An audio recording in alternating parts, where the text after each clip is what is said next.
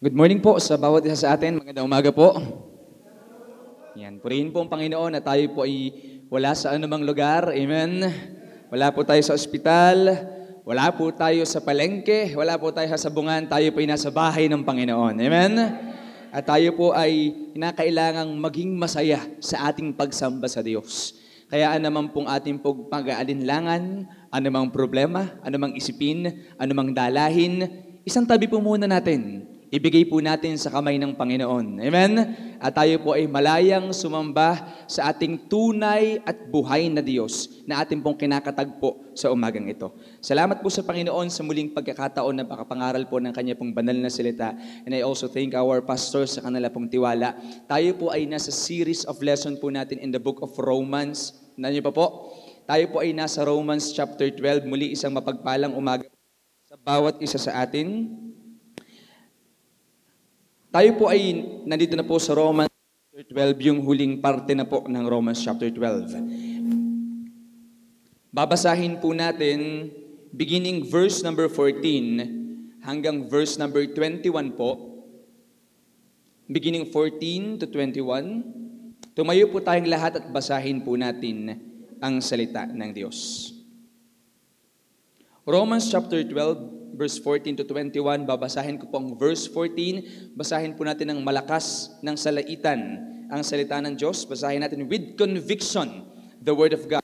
Verse number 14, bless them which persecute you, bless and curse not. Verse 15,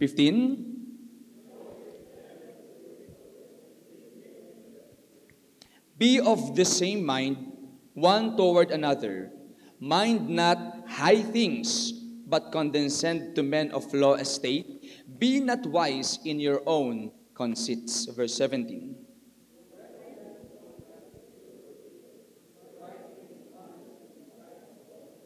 If it be possible, as much as lieth in you, live peaceably with all men. Verse number 19.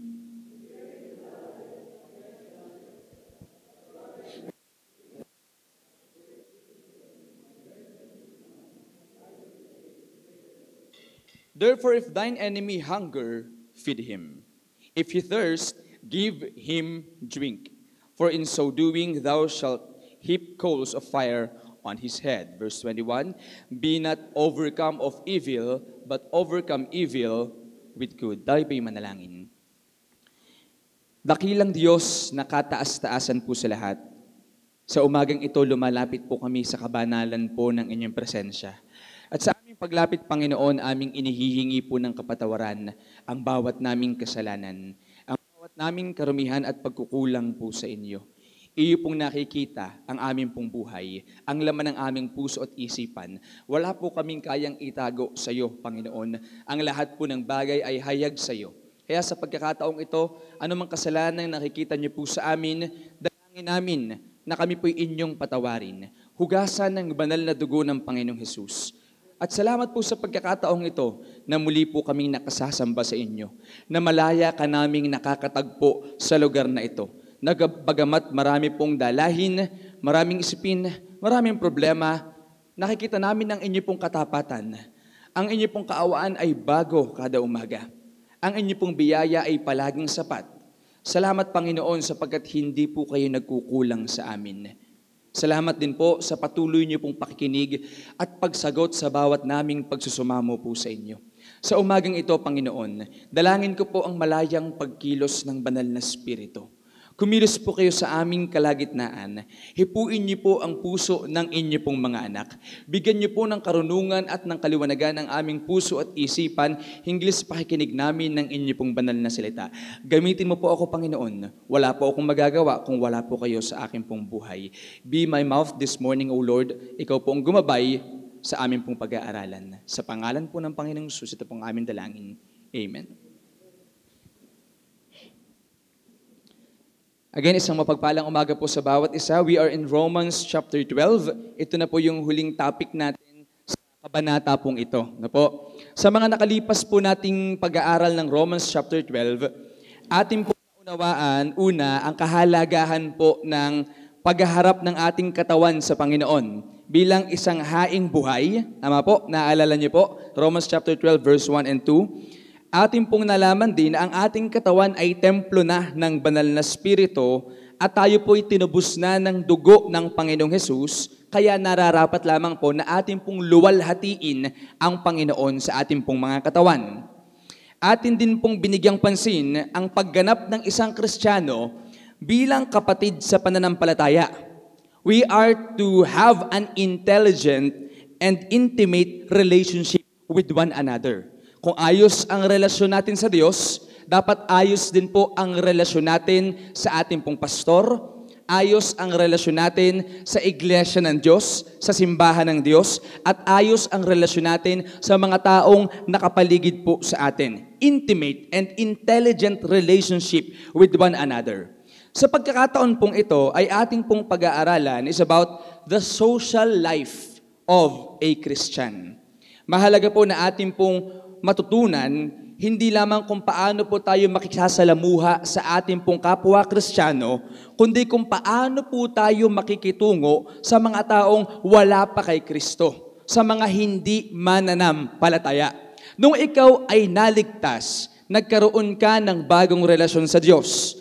Dati po'y kaaway tayo ng Diyos dahil sa ating mga kasalanan. Pero nung tayo'y tumanggap at nanampalataya kay Kristo at nagsisi ng ating kasalanan, tayo po ay naging anak na ng Diyos. Bagong relasyon sa Diyos. At nagkaroon tayo ng bagong relasyon sa mga anak ng Diyos. Kung tayo po'y nakabilang na sa pamilya ng Diyos, ngayon po, bago na ang iyong relasyon sa simbahan ng Diyos, sa kapwa mo mananampalataya. At nagkaroon din po ng pagbabago sa relasyon ng isang Kristiyano sa sanlibutan. Hello? Hindi lamang na bagong relasyon mo sa Diyos, hindi lamang na bagong relasyon mo sa kapwa Kristiyano, kundi bago din ang iyong relasyon sa sanlibutan. Hindi po natin maitatanggi at maiaikala na tayo po ay nasa sanlibutan pa. Yun po ang katotohanan. Wala pa po tayo doon sa langit. Nung naligtas tayo, mamumuhay pa rin tayo dito sa mundong ito at hinihintay nga po natin ang muling pagbabalik ng Panginoon upang magkasama-sama na tayo doon sa langit. Pero hanggat hindi pa dumarating po ang Panginoon, dapat nating malaman ano ba ang tamang relasyon ko sa sanlibutan. Ano ba yung magandang relasyon at nais ng Biblia na maging relasyon ko sa mga hindi mananampalataya. That's why this morning, pag-aaralan po natin the social life ng isang Kristiyano. The laws of Christian life does not only deal with the spiritual life, but his social life as well. Ang isang mananampalataya po ay nararapat lamang na magkaroon ng tamang relasyon sa iglesia ng Diyos at sa mundo na kanyang ginagalawan. Sapagkat hindi po natin maitatanggi ang katotohanan na tayo po ay nasa sanlibutan pa din, maaaring meron pong kayong kasama sa bahay na hindi mananampalataya. Maaaring meron po kayong kapitbahay, kaibigan, katrabaho, kakilala, kaklase na hindi pa mananampalataya. Hindi po ibig sabihin na Kristiyano na tayo ay tuluyan na nating tatalikuran ang relasyon natin sa kanila.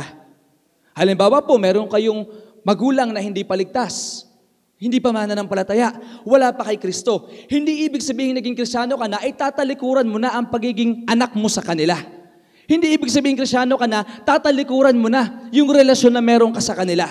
Kinakailangan mabago yung relasyon na meron tayo sa kanila. Una, dapat magkaroon po tayo ng concern sa kanilang kaluluwa. Ang tunay pong Kristiyano ay meron pong pakialam sa kaluluwa ng isang tao na hindi pa nakatitiyak ng langit. Hello? Kaya kung meron po tayong mahal sa buhay, tatay, nanay, anak, kapatid, na hindi pa po nakatitiyak ng langit, that's our first concern. Dapat kinakailangan maunawaan natin na maipakilala natin sila kay Kristo. Maakay natin sila sa Panginoon. Hindi natin tatalikuran kung ano tayo sa kanila at kung ano sila sa atin, kundi dapat maipakilala natin yung Kristo na bumago ng buhay po natin. Dapat tayong magpakita sa mga hindi mananampalataya ng simpatsya at pangunawa. Dapat nating masugid na bigyang pansin kung anong ugali ang ating ipinapakita sa kanila we are to live before men unimpeachable and exemplary lives. Sapagkat ang mga hindi mananampalataya po ay nakatingin po sa atin. Sa ayaw at sa gusto mo, may tumitingin sa'yo. Hello? Nakatingin sila sa atin. Tinitingnan nila kung paano tayo namumuhay. Tinitingnan nila kung paano tayo nagsasalita. Di ba ba? At minsan, pag nakakita po sila ng mali sa atin, ang napupulaan ay ang Biblia. Ang napupulaan ay ang simbahan ng Diyos. Ang napupulaan ay ating pagkakristyano. Kaya dapat po nating malaman bilang isang Kristyano, responsibilidad po natin na magpakita ng isang magandang patotoo sa mga hindi mananampalataya. Kaya nga sabihin nila, Kristyano ka pa naman. Akala ko ba ikaw yung nagbabible? Di ba? Akala ko ba ikaw yung palaging nasa simbahan? Akala ko ba ikaw yung may pananampalataya? Pero bakit hindi umuugnay yung iyong pag-uugali? Hindi umuugnay ang iyong pagsasalita? Inoobserbahan tayo ng sanlibutan. Paano tayo kumilos? Paano tayo gumalaw? Paano natin isinasabuhay yung mga aral na atin pong ipinapangaral sa kanila? The Bible says, "Let your light so shine before men, that they may see your good works and glorify your Father which is in heaven." Nakatingin po sila sa atin. At ang kalooban ng Panginoon, ang bawat Kristiyano, ang bawat ligtas na po ba kayo? Magpakita tayo ng isang magandang halimbawa ng isang buhay pananampalataya na nasa kalooban ng Panginoon. Alam niyo po, meron pong dalawang tunog ang Kristiyano. Ang una pong tunog ay, yan ang Kristiyano. Ang pangalawa pong tunog, yan ang Kristiyano. Okay? Meron pong pinagkaiba. Sa unang tunog, yan ang Kristiyano. Yan ba ang Kristiyano? Yan ba ang nagbibiblia? Yan ba ang sumusunod sa Diyos? Yan ba ang may pananampalataya? Napupulaan po ang ating pong pananampalataya kapag hindi tayo nagpapakita, di po ba, ng tamang pag-uugali at tamang pag-aasal na naaayon po sa salita ng Diyos. Pero pag nakita po nila na tayo po'y namumuhay ng may pananampalataya, na tayo po'y namumuhay ng may biyaya, na ang pagsasalita natin ay naaayon po sa salita ng Diyos, ng ating pamumuhay ay naaayon sa kalooban ng Diyos, at sasabihin nila, yan ang tunay na Kristiyano. Una po, sa ating pong relasyon sa sanlibutan, sabi po ng verse number 14, "Bless them which persecute you, bless and curse not."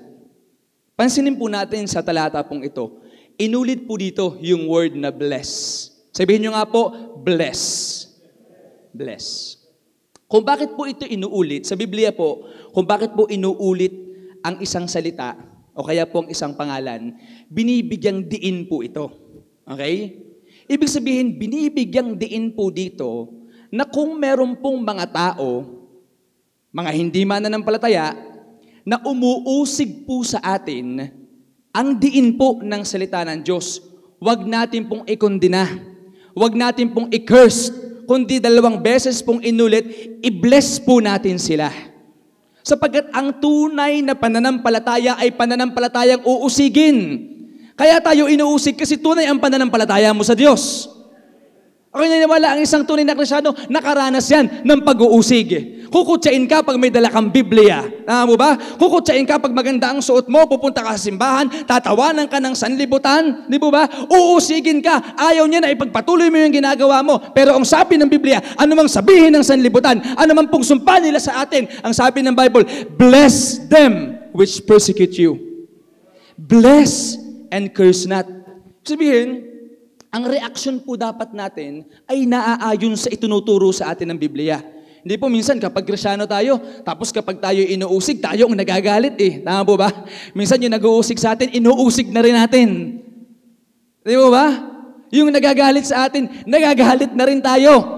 Kung ano yung ginagawa nila sa atin, yun na rin ang ginagawa natin. Sabi, wala akong ginagawang masama sa'yo. Di ba ba? O kaya sabi, magagalit ka na rin sa kanya. Ipapakita mo sa kanya na hindi ka dapat niya inuusig. Pero ang kalooban ng Diyos, pagpalain mo pa din sila. I-commend mo pa din sila. Sabihan mo pa rin sila ng magagandang bagay. Amen? Huwag nating isumpa. Yan ang kalooban ng Panginoon. Bless them which persecute you. Bless and curse not. Una, we have to match their moods. We have to match their moods. Ibig pong sabihin nito, kinakailangan po nating matutunan na anuman po ang gawin sa atin nila ay hindi din po natin gagawin sa kanila. Kagalitan nila tayo, hindi natin sila kakagalitan. Mas iibigin natin sila sa Panginoon. Usigin nila tayo, hindi tayo magagalit. Kundi mas pagpapalain natin sila. Mas ipapanalangin natin sila. Diba? Bless them which persecute you, bless and curse not. Rejoice with them that do rejoice, and weep with them that weep. Una po, dapat po nating malaman na ang mga tao po ng Diyos, tayo po'y uusikin. Ang tunay na pananampalataya ay inuusig po yan. Hindi po lahat ng tao nauunawaan ang ginagawa mo sa Diyos. Hindi po lahat ng tao nauunawaan kung bakit nagbibigay ka ng panahon sa Diyos. Kung bakit buong maghapon, ano ba yan? Buong maghapon ang simba nyo, tapos pagdating ng Miyerkules, meron pa din, hindi po lahat nauunawaan yan. Kahit nga po Kristiyano, hindi nauunawaan yan eh. Di ba? Hindi nauunawaan na ang linggo, umaga at hapon ay para sa Diyos. At least may nakakaunawa po. Ano po? Kaya kung nauunawaan nyo na Sunday is for the Lord, ang Sunday po ay hindi lamang Sunday ng umaga. Kahit po tinatamaan, mag-amen po tayo. Ang Sunday po hindi lang umaga, pati po hapon. Kaya dapat paghapon bumabalik po tayo.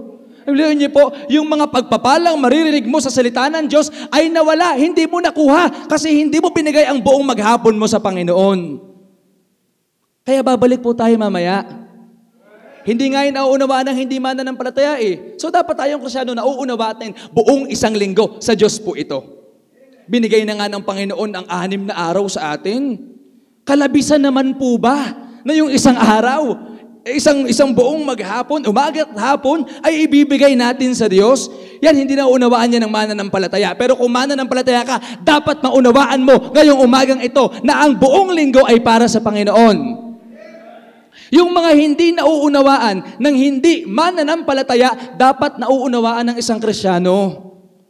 Yung mga responsibilidad natin bilang isang Kristiyano, kung bakit tayo humahayo, kung bakit tayo nagbibigay oras sa Diyos, kung bakit tayo naglilingkod, dapat nauunawaan po natin yan. Amen? Tayo po ay ipe-persecute.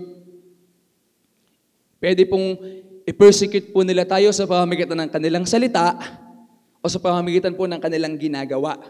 Hello? Nandako po dati, narinig ko po sa pangaral ni Pastor, nung nasa CI pa po tayo, binabato ang bubong. Po ba? Habang may service. Di ba? Talagang ganun po yung katindi noon. Di ba?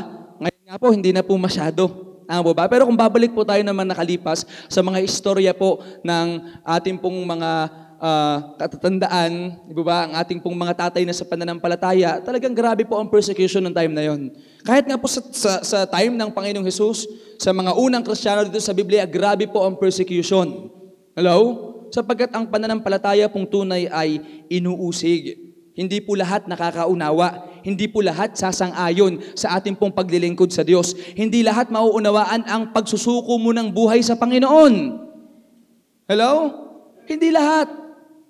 Hindi nila nauunawaan kung ano yung panawagan ng Panginoon. Ipe-persecute ka. Nung ako po yung unang nagsuko ng buhay sa Diyos, hindi po lahat naunawaan. Ang pamilya ko po, hindi po nila naunawaan ang panawagan ng Panginoon sa akin. Diba? Talagang nagalit po sa akin. Ang aking kuya, nagalit siya sa akin. Pero blessing po na siya po ay nakakapakinig ng salita ng Diyos at nakakasama po natin. Dating nanguusig pero ngayon nauunawaan niya ang salita ng Diyos. Amen? Bless them which persecute you. Kaya dapat ang maging attitude po natin kapag inuusig ka ng kapitbahay mo, ng katrabaho mo, ng mga hindi mananampalataya, ang tama po natin gawin ay pagpalain pa rin natin sila. Ipanalangin pa rin natin sila ang kaligtasan ng kanilang kaluluwa. Huwag tayong sumuko. Kristiyano tayo.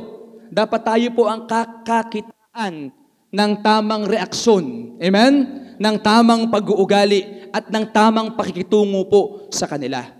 Kaya nga kung ikaw ay Kristiyano, ibig sabihin, ikaw ang mag-a-adjust. Kasi ikaw ang nakakaunawa ng salita ng Diyos. Anong aasahan mo sa hindi mananampalataya? Hindi nga mulat sa Biblia. Ikaw ang namulat sa Biblia. Ikaw ang tinawag ng Diyos sa kaligtasan. Ikaw ang umunawa sa kanila. Bless them which persecute you. That is to pray for them. Panalangin natin sila. That God would show them their evil. Ipaunawa sa kanila yung mali nilang ginagawa. To give them repentance, na ang Diyos ang magbigay sa kanila ng tunay na pagsisisi sa kanilang ginagawa. At makilala nila si Kristo, mahugasan ang banal na dugo ng Panginoong Jesus. Amen? Matthew chapter 5, verse number 44. But I say unto you, love your enemies. Bless them that curse you. Do good to them that hate you. And pray for them which despitefully use you and persecute you. Now, ito na po yung pinapaunawa sa atin ng salita ng Diyos. Kapag po may mga umaaway sa atin, ang kalooban ng Diyos, ibigin po natin. Ibigin po natin. Ito po yung isa sa pinakamahirap gawin. Di ba? Madaling ibigin po ang kaibig-ibig. Madaling ibigin ang kapwa Kristiyano. Tama po? Hello? Madali pong ibigin yung mga taong gumagawa ng mabubuting bagay sa iyo. Ang mahirap pong ibigin yung ginagawang ka ng masama. Tama po? Pero, ito ang utos ng Panginoon sa atin. But I say unto you, love your enemies. Amen? Love your enemies. May mga taong hindi sang-ayon sa iyo, may mga taong umaaway sa iyo, may mga taong tumutilagsa sa iyo sa trabaho, sa negosyo, sa pamilya, pero ang kalooban ng Diyos, ibigin pa rin natin sila. Amen? Ipakita mo ang pag-ibig ng Diyos. Sapagkat ganyan po ang pag-ibig ng Diyos. Tayo po ay kanyang mga kaaway dahil sa ating pong mga kasalanan. Pero inibig pa rin tayo ng Panginoon. Yamang naranasan natin itong pag-ibig na galing sa Diyos na bagamat tayo'y kanyang kaaway, pinili niya tayong ibigin, iparanas din natin sa mga taong umaaway sa atin. Sa mga taong hindi nakakaunawa sa atin. Bless them that curse you. Do good to them that hate you. Yung mga galit sa iyo, gawan mo ng maganda. Hello? May mga tao pong magagalit sa atin. Sa trabaho, may gawin ka at wala kang gawin. Lagi pong sinasabi ni Pastor, may magagalit sa'yo. Pero ang sabi ng Panginoon, gawan mo pa rin ng mabuti. Yung mga taong nagagalit sa'yo. Yung mga taong hindi nakakaunawa sa'yo, ang kalooban ng Diyos, gawan mo pa rin sila ng mabuti. Sapagkat kapag ginawa mo yan, ang kanila pong mararamdaman ay ang biyaya ng Diyos na nanggagaling po sa atin.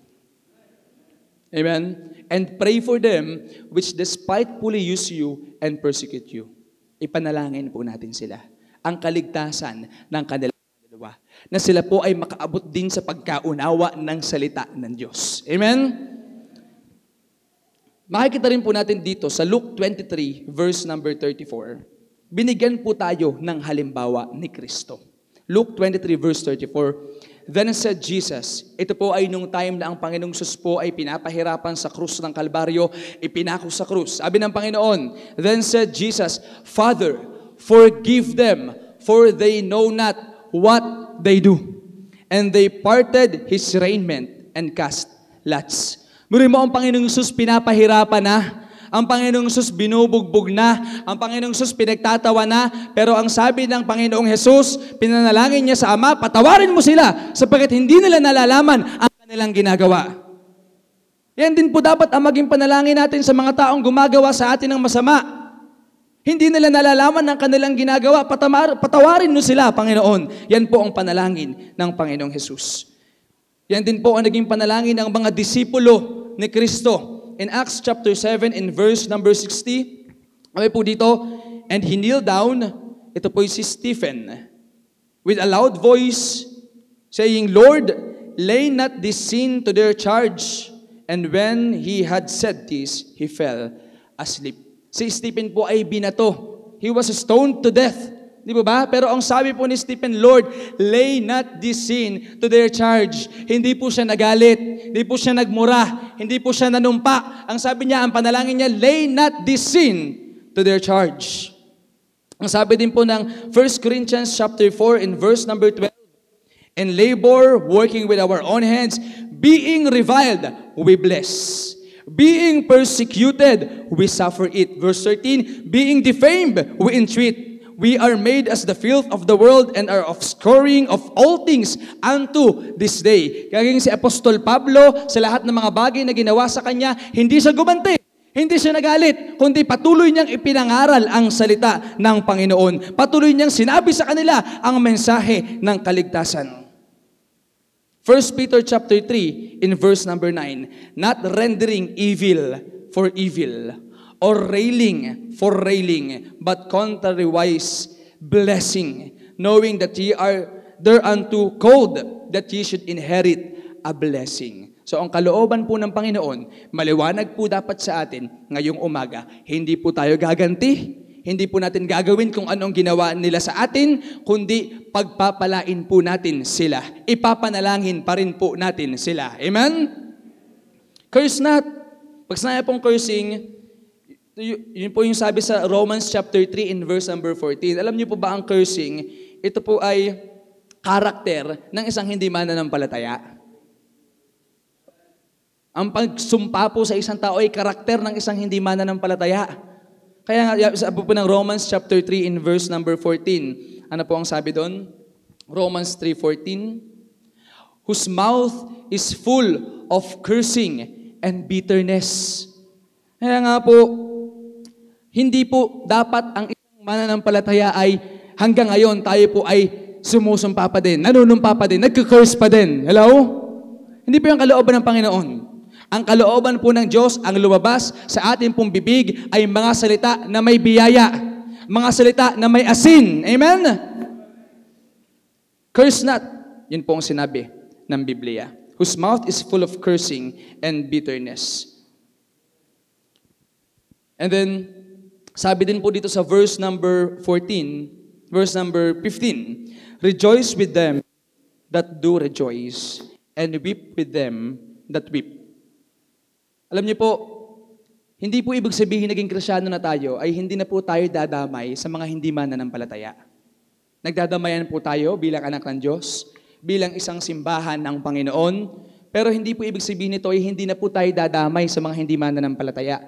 Ang sabi po ng Biblia, rejoice with them that rejoice, and weep with them that weep. Makisaya tayo at makigalak tayo doon po sa mga tao na nagagalak. Makipighati tayo sa mga tao na napipighati. Amen? Pero hindi po sa punto na tayo po ikukompormiso na natin ang ating pananampalataya. Hindi sa punto na dahil gusto mong makigalak sa iba, di ba? Ikukompormiso mo ng iyong pananampalataya to the point na magkakasala ka na. Hindi po yan kalooban ng Panginoon. Ang kalooban po ng Panginoon, yung tamang pakikigalak at tamang pakikipighati sa mga hindi mananampalataya. Amen? Makigalak po tayo sa mga nagagalak at makiiyak po tayo sa mga nag-iiyak. Ito po ay ang kagalakan na hindi nagkakasala. Pwede tayong dumamay at magalak sa iba na hindi po naiikompormiso ang ating pong pananampalataya. Una, we have to, ano po number 1? We have to match their moods. Okay? Match their moods. Number 2, we have to mind our manners. Okay? Ibig sabihin, dapat po nating bigyang pansin kung papaano po tayo, di ba? Kung paano tayo makisalamuha sa kanila. Kung ano po yung mga manners natin, kung ano po yung mga aksyon natin, kung ano po yung behavior na pinapakita po natin sa kanila. Not only we are to show sympathy and understanding and friendship to the unsaved, we are to take good heed to our attitude, avoiding both partiality and pride. Pansinin po natin, ating pong tingnan, ating pong saliksikin, ating pong obserbahan ang ating pong mga pag-uugali. Una, don't be partial. Huwag po tayo maging partial Sa talata pong ito in verse number 16, be of the same mind one toward another. Okay? Ang tinutukoy po dito ni Pablo ay hindi po uniformity, kundi unanimity, yung unity, yung pagkakaisa. We are to make allowances for each other. Kung paano pong tinrato ng Panginoong Jesus si Nicodemo, na pinuno po ng mga Hudyo, ay ganoon din po niya itinrato ang babae na nakita po niya sa Jacob's Well with the same consideration, with the same courtesy, and with the same compassion. Kung paano pong naging charitable ang Panginoong Yesus kay Mary na kanya pong ina sa laman, ganoon din po siya naging charitable doon po sa magnanakaw na namamatay doon sa krus ng Kalbaryo. Kung paano naging patient po ang Panginoon kay Judas, ganoon din po naging patient ang Panginoon kay John the Beloved. The Lord Jesus Christ is not partial. Hindi siya pumipili kung sino lang yung gusto niya. Hindi siya pumipili kung sino lang ang magaling. Hindi siya pumipili kung sino lang ang kaibig-ibig. Lahat po ay kanyang itinatrato ng pantay at tama at may totoong pag-ibig. At dapat po nating sundan ang yapak ng Panginoong Hesus. Hindi po kalooban ng Panginoon na tayo po ay maging partial. Meaning to say, hindi po kalooban ng Panginoon na ang gusto lamang natin ay yung mga nais nating kausapin, yung mga nais nating pansinin, yung mga nais nating sharean ng Word of God. Wala pong pinipili ang pag-ibig ng Diyos. Don't be partial. And number 2, don't be proud. Ano pong sabi ng Biblia? Mind not high things, but condescend to men of low state. Be not wise in your own conceits. Alam niyo po, wala po dapat lugar ang pagmamataas sa buhay ng isang Kristiyano. Sa mundo po na punong-puno ng pagmamataas, sa mundo pong uhaw na uhaw sa posisyon at katanyagan, gutom na gutom sa kasikatan at pagkakilala, sa mundong punong-puno po ng kapalaluan, tayong mga Kristiyano ang inaasahan ng Panginoon na kuminang ang ilaw ng kapakumbabaan sa ating pong mga puso at makita ang saganang biyaya ng Diyos at hindi ang pagmamalaki sa ating mga sarili. Mind not high things, sapagkat ang tunay po na may pagkaunawa ng biyaya ng Diyos ay hindi magmamataas. Sapagkat kung nauunawaan nating lubos na ang bawat bagay sa ating buhay ay nanggaling sa Diyos, hindi po tayo magmamalaki. Hindi po tayo magmamataas. Ang lahat po ay utang na loob natin sa Diyos. Kung mayroon po dapat mapuri at maitaas sa buhay mo, yun ay hindi ikaw, kundi ang persona ng Diyos na gumagawa patuloy sa iyo. Mind not high things. We should not be high-minded and not to think highly of ourselves. Huwag nating isipin kung sino tayo. Huwag nating isipin na mas magaling tayo kaysa iba. Huwag nating isipin na mas mataas tayo. Huwag nating isipin na porket mas maganda ang ating kasuotan, mas magaling na tayo sa mga taong hindi maganda ang kasuotan. Huwag nating isipin porket marami tayong pera, mas magaling tayo doon sa mga kakaunti ang pera. Huwag nating isipin na porket malaki ang ating bahay, porket tayo may sasakyan, di po ba? Ay tayo po'y mas magaling na sa kanila. The Bible says, mind not high things, but condescend to men of low estate. Dapat maalam po tayong umabot. Di po ba? Kahit sa mga mahihirap, maalam po tayong umabot. Maalam tayo, hindi po natin pangaralan lang ng salita ng Diyos ay yung pong magaganda ang kasuotan at maganda ang bahay. Ang sabi nga po ng Biblia, ang Panginoong Hesus bumaba dito sa lupa to preach the gospel unto the poor, sa mga mahihirap. Hello? Kaya nga po, wala po tayong sinisino ng ating pong pangangaralan ng salita ng Diyos. Huwag po nating isipin na tayo po ay magaling. Huwag nating isipin kung sino na tayo. Porque tayo ay professional, porque tayo ay may trabaho, mamaliitin natin ang iba. Hindi po yan ang kalooban ng Diyos. Mind not high things, but condescend to men of low estate. Sabi po ng Biblia, Proverbs 16, verse number 18, pride goeth before destruction. Gusto nating masira ang buhay natin, madali lang po, pride. Magmataas tayo, magmalaki tayo. Kasi yan po ang batas ng Biblia. Sino man ang nagmamataas ay ibababa.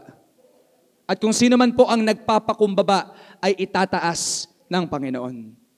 Gusto mong itaas ka ng Diyos? Gusto mong i-promote ka ng Diyos? Magpakumbaba tayo sa harap ng Panginoon. Kung ang Panginoon ang nagpo-promote, siya din po ang nagde-demote. Siya rin po ang nagbababa. Amen? Kaya po ang kalooban ng Diyos sa isang Kristiyano, mamuhay tayo palagi ng may kapakumbabaan. Amen? May kapakumbabaan. Pagkat yan po ang ginawa, perpektong halimbawa po natin. Walang iba kundi ang Panginoong Jesus. Let this mind be in you, which was also in Christ Jesus, who, being in the form of God, thought it not robbery to be equal with God. Kahit sa Diyos, di ba? Hindi niya inisip, di ba? Hindi niya itinuring, ibinila ang kanyang sarili na isang Diyos nung siya nandito sa lupa. Kundi siya nagpakumbaba. Kung bakit po siya dito sa lupa, not to be ministered, but to minister, para maglingkod. Amen? Magpakumbaba po tayo kagaya ng Panginoong Jesus. At ang bunga po ng pagpapakumbaba, maglilingkod po tayo. Si Jesus, dahil siya nagpapakumbaba, pinaglingkuran niya ang mga disipulo. Hinugasan nga po niya ang paa ng mga disipulo. Di po ba? Naglingkod po siya. Kung bakit po siya nagpunta dito sa lupa, pinaglingkuran po niya tayo. At kung meron tayong tunay na kapakumbabaan, maglilingkod po tayo sa Diyos. Amen? Kaya po, dapat naunawaan na natin ngayong oras na to. Magpakumbaba tayo sa harap ng Diyos. Bakit hindi tayo maglingkod? Amen? Gamitin natin yung natitirang oras natin sa paglilingkod sa Panginoon. Mind not high things, but condescend to men of low estate. Nga po, be not wise in your own conceits. Yun po ang sabi ng talata sa verse number 16. Huwag tayong maging pantas sa ating pong mga sariling katwiran. Amen?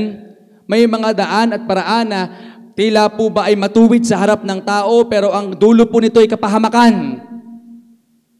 Huwag tayong maging pantas sa ating sarili lamang. Dapat meron po tayong pinakikinggan. Una ay ang Diyos at ang Kanyang salita. Dapat ang kaparaanan natin ay hindi po yung pansariling kaparaanan, yung parang tama lang sa iyong mata, yung parang tama lang sa iyong pakiramdam, kundi ang kaparaanan na bigay ng Diyos sa Kanyang salita. Huwag tayong maging pantas sa ating sarili, sapagkat yan po ang magpapahamak sa atin. Kapag tayo na yung nagdesisyon para sa ating sarili, tayo na yung nanguna para sa ating sarili, yung ating pong kagustuhan lamang ang ating sinusunod, wala tayong pinakikinggan, yung paraan natin ang ginagawa natin at hindi paraan ng Diyos, yan po ay daan ng kapahamakan. Kailangan natin ng paraan ng Diyos. Kailangan natin ng salita ng Diyos. Kailangan nating makinig sa salita ng Diyos. Kailangan natin ng gabay ng salita ng Diyos. Be not wise in your own conceits. Ano po yung una? We have to match their moods. And number 2, we have to mind our manners. Ito po yung pangatlo. Ito po yung panghuli. Amen? Andiyan po ba kayo?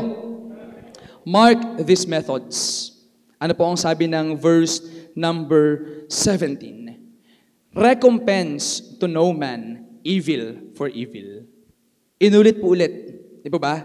Ang sinabi lamang po din Batanggan niyo po ano? Ang sinabi po dito sa verse number 14, bless them which persecute you, bless and curse not. Sinabi sa verse number 17, recompense to no man evil for evil. Sabihin, kung ginawan ka ng masama, hindi pwedeng gagantihan din natin ng masama. Maliwanag po yan sa salita ng Diyos. Kung sarili mong paraan ang susundin mo, pag ginawan ka ng masama, gagantihan mo din ng masama. Pag sinigawan ka, lalakasan mo pa ang sigaw mo. Di ba? Pag minura ka, mumurahin mo din kahit Kristiyano ka. Hindi po yan kalooban ng Panginoon. Wala na pong Kristiyanong nagbumura. Hello? Recompense to no man evil for evil. Kung ano ang ginawa sa iyong masama, huwag mong gawin. Ipakita mong Kristiyano ka. Ipakita natin na may Diyos tayo. Amen? Ipakita natin na may pananampalataya po tayo. Provide things honest in the sight of all men. Una, mark these methods. Number 1, live passively. recompense to no man evil for evil. Hindi po natin maitatanggi na kahit tayo po'y anak na ng Diyos, mayroon pong mga makakagawa sa atin ng masasamang bagay. Ngunit tayo po'y inuutusan na huwag nating gantihan ng masama ang mga masasamang ginawa po sa atin. Live passively. Una po, ang halimbawa ay si Joseph. Si Joseph the Dreamer. Ano po ang nangyari kay Joseph? Alam po natin kung paano pong kinainggitan siya ng kanyang mga kapatid. Tandaan niyo po? Kinainggitan siya. Sapagkat paborito po siya ng kanyang tatay. Pinagplanuhan po siya ng masama. Pinersecute po si Joseph. Niridicule po si Joseph. They have sold him to slavery. Yet, ano po ang iginanti ni Joseph sa kanila? Ibinigay ni Joseph ang kanilang pangangailangan. Pinortektahan ni Joseph ang kanyang mga kapatid at pinatawad sila sa kanilang mga kasalanan. He even promoted yung mga taong gumawa sa kanya ng masama.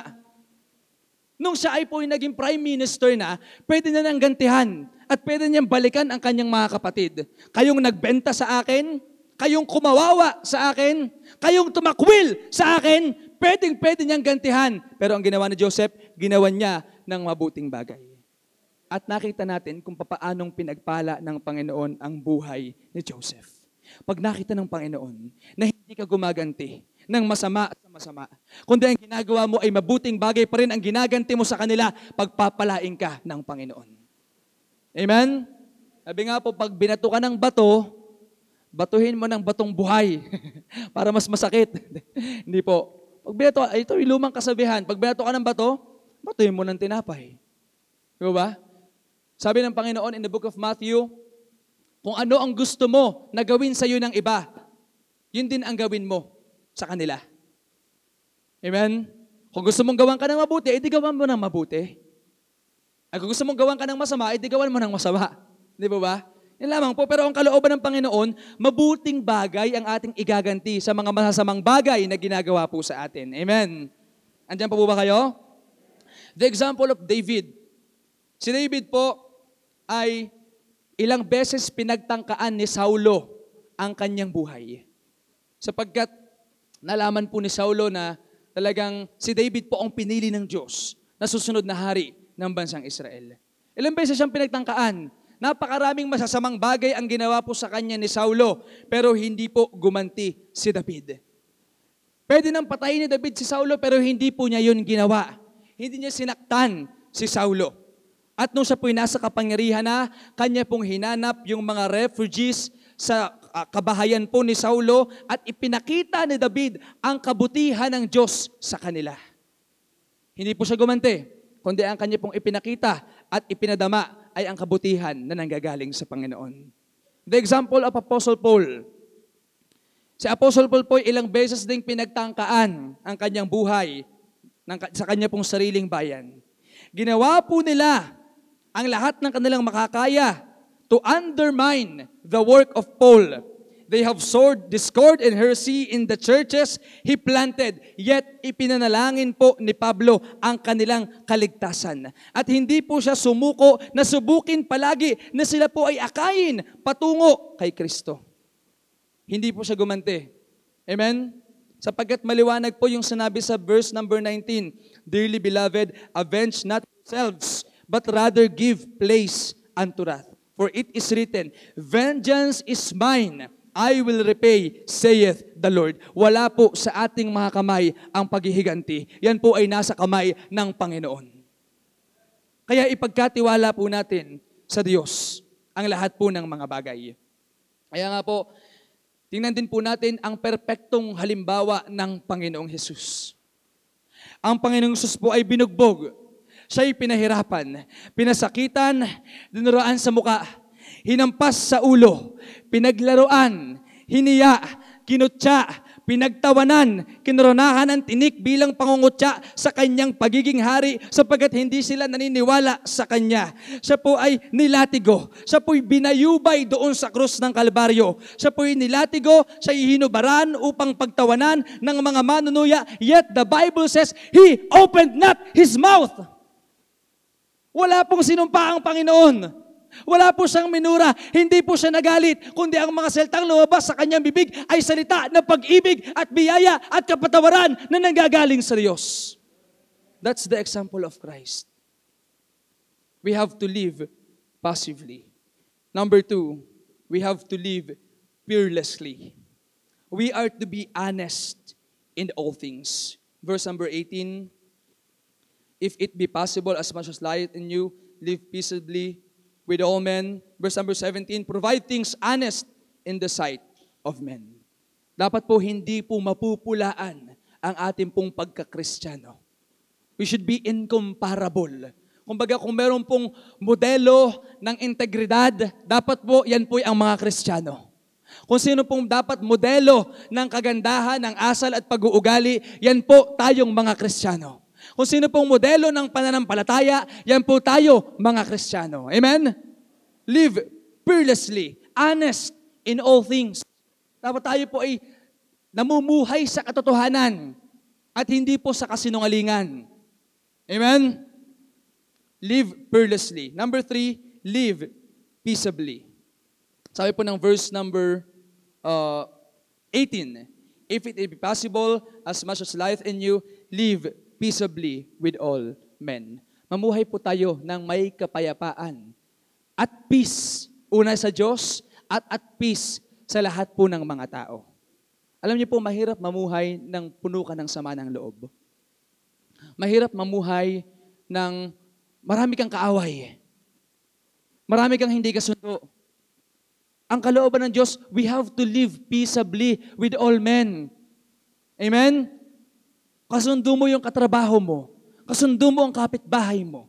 Kasundo mo yung mga taong nakapaligid sa'yo. Alam niyo po, hindi nabibili ang kapayapaan.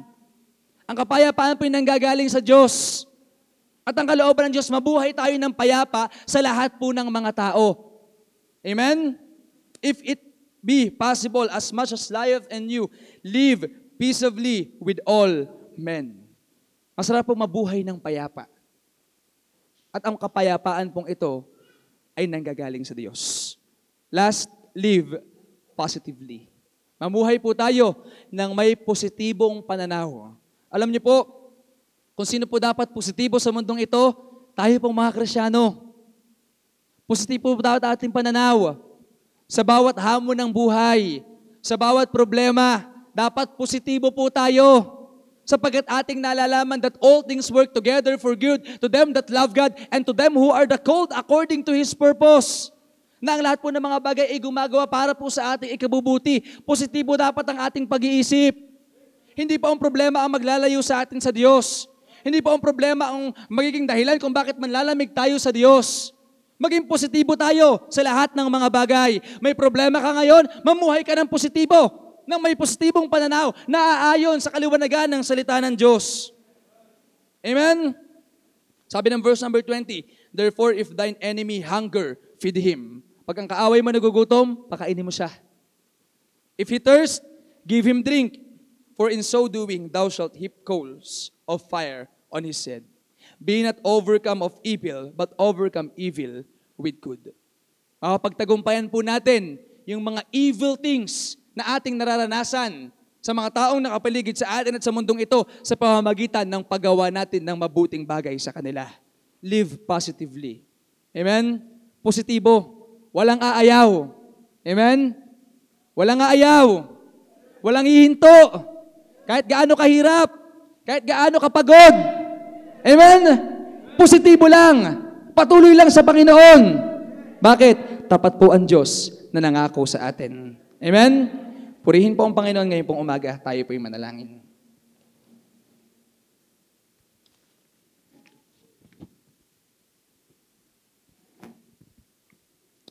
Panginoon, salamat po sa umagang ito. We thank you, Lord, sa inyo pong salita. Sa kamalayan at kamulatan na inyo pong ibinigay ngayon pong umaga. Tulungan niyo po kami, Panginoon, na tunay na maipakita po namin sa mundong ito ang pag-ibig na amin pong dinanas buhat sa iyo. Ang biyayang amin pong nakamtan buhat sa iyo, Panginoon. Tulungan niyo po kami. Bigyan niyo po ng kapayapaan ang puso ng inyo pong mga anak. Nawa ay tunay na kuminang ang ilaw po namin sa mundong ito. At ito pong maging dahilan upang tunay na maipahayag po ang ebanghelyo sa mga taong hindi pa nakakakilala sa iyo. Pagpalain niyo po kami sa umagang ito. Tulungan niyo po ang bawat isa. Ang bawat na naguguluhan, ang bawat na nahihirapan, ang bawat na napapagod. Panginoon, nawa patuloy siyang tumiwala sa iyo. Tuloy, Panginoon, baguhin niyo po kami. To be like Christ. Hindi po madali ang magpaka-Kristyano. Pero andyan po ang inyo pong biyaya na palagi pong sagana at sapat sa buhay po namin upang kami po ay tulungan na nagawin ang mga bagay na inyo pong ipinapagawa. Pagpalain niyo po kami ang susunod pong gawain. Ikaw po ang patuloy na maluwalhati at maitaas. Mangusap po kayong patuloy sa puso ng inyo pong mga anak. Salamat po ng marami sa pangalan po ng Panginoong Hesus. Amen and amen.